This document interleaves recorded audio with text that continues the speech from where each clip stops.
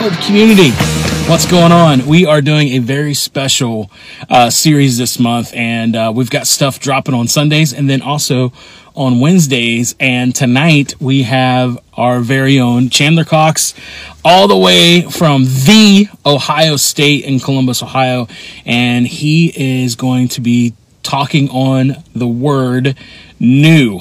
And I'm going to encourage you to grab a notebook and a pen and write down some of the things that this young man says. Because seriously, Sunday we talked about the word move, and Dwayne did an awesome job. And man, Chandler is just going to build on that. And I really feel like you're going to get a lot out of this, and it's going to help us step into what it means to be a hope dealer. And we are going to step into 2021 and, man, go places that we never thought we could go before. Take it to a whole new place. We have the ability to create anything that we set our hearts to. It just takes a little bit of work. It takes moving, like Dwayne talked about on Sunday, and it takes the new. And so check this out. It's going to be awesome. Here he is, Chandler Cox. Hey everyone, it's Chandler.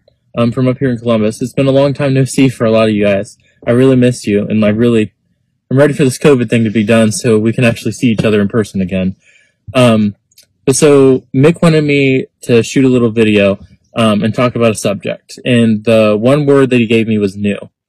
So I'm just going to be talking a little bit for like a few minutes about why we should embrace the new and how we should do it.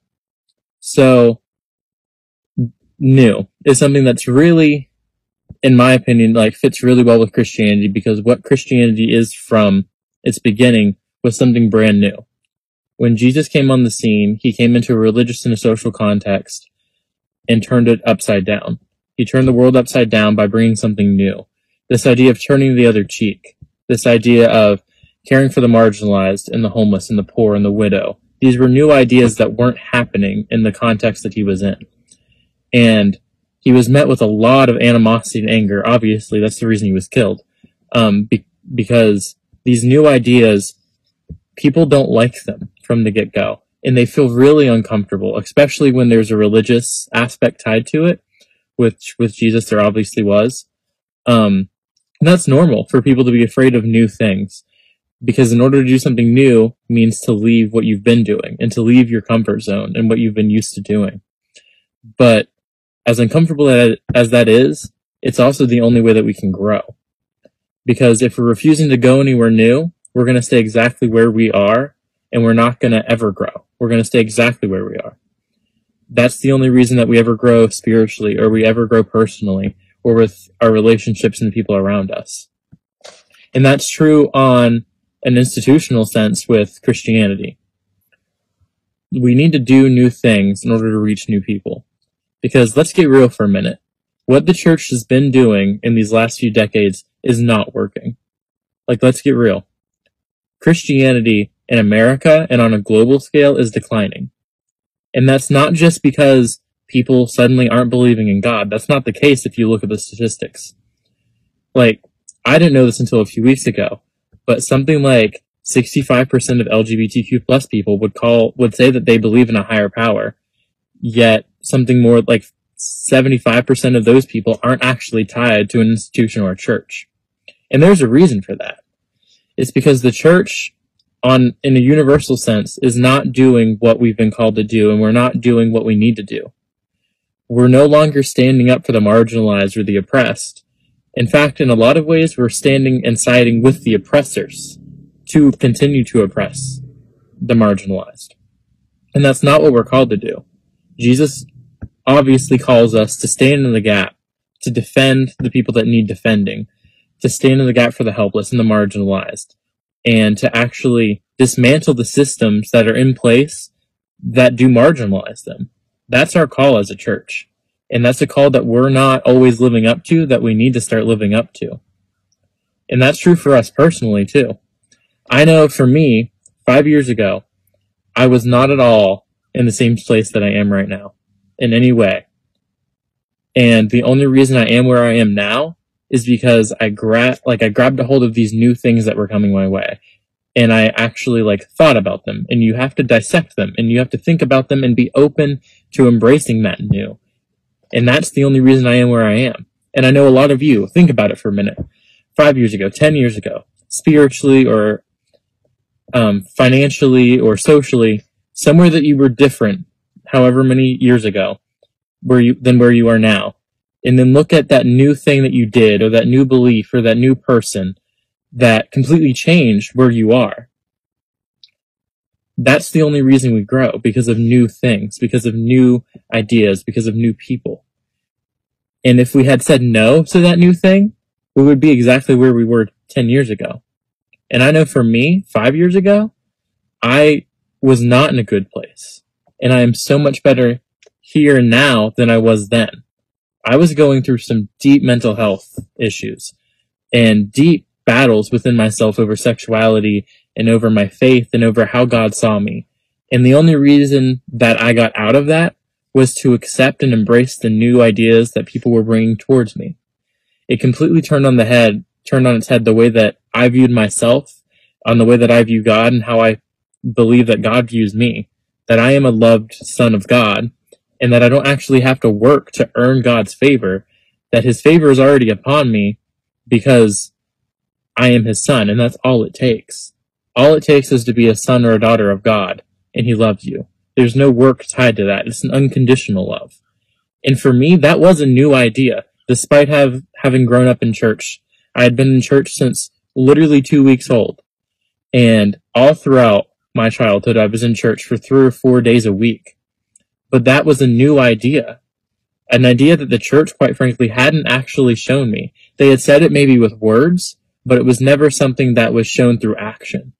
And that's something new that the church needs to switch up a little bit. It's not enough to just say that we love people. It's not enough to just say that we love and support everyone. We actually have to do it. Because love is not just a word that we can throw around carelessly. Love is a verb. It's an action word. It's something that we actually have to show through our actions and through the way that we treat people. And that's a new idea that the church needs to start grasping.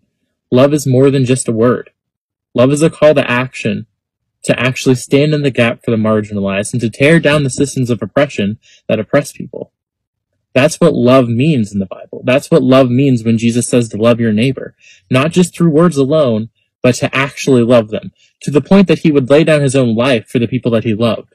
That's the kind of radical, earth-shaking, society-flipping love that Jesus was talking about. And that's the kind of love that the church needs right now. If we ever want to get back to a point where we're honestly relevant in the world, or where we can make the changes that we want to make, we have to start at square one, and that square one is love. We have to see love in a new way, and we have to start doing love in a new way, so that we can have new, good impacts on the world. Because if we continue down the same old path that we're on right now, we're not going to make the impact that we want to make. And we're not going to grow as people, within ourselves, within our communities. The only way to grow is to embrace those new things. And that's something that I think we all need to do. Because looking back 5 years ago, or however many years ago for you, you know that you grew because of something new. So let's turn that and look to the future. 5 years from now, as happy as I am now, I don't want to be where I am right now. I don't want to be where I am spiritually or financially or socially or internally. I want to grow, and I want to be somewhere new. And the only way that's going to happen is if I do embrace the new things that come my way. And that doesn't mean that some of the new things aren't going to be hard. Because let's be honest, new things are hard. New things suck sometimes, and they can be lonely. And it can be really trying on yourself and on your relationship and on your faith. But they're so beneficial. And even if these new things don't work out in the way that we think they're going to work out, you're still growing. Because every time something doesn't go your way, you know not to go that way again. You're still growing and learning something. And when things do go your way, well, great. Now you're in a new place. And you can continue to accept new things and grow from there. That's what this whole journey is supposed to be about. That's what a spiritual journey is all about. Taking the new things, analyzing them, doing them, thinking that way, feeling it out. And if that And if it works out, then awesome. And if it doesn't, also awesome. Have gratitude in the fact that it didn't work out, because now we know that that's not the way that we need to go, personally or spiritually or financially. You're still learning despite the fact that things didn't work out. So don't let your fear of things not working out the way that you want them to work out inhibit you from the amazing potential of if they do, or even if they don't, because you're growing no matter what. So embrace the new, accept the new, think in a new way, do a new thing, meet a new person. Because no matter which way it goes, positive or negative, because it's not ever really negative, you're going to grow and you're going to learn. And that's the only way that we're ever going to be able to grow and get to where we want to be, or meet the goals that we have for ourselves. So I guess my challenge for you guys is to think of some goals, maybe a few short-term goals and a few long-term goals. Like 5 years from now, where do you want to see yourself? And then this is the tricky part. Identify some new things or new ways of thinking that you can do or put into practice that will help you get to those goals. And just meditate on those, pray on those, do whatever you need to do with those to visualize yourself in that new place and to figure out what you need to do to get there. Because that's what we need to do. We need to visualize our goals, and we need to accept and embrace the new things that come our way to help us get there.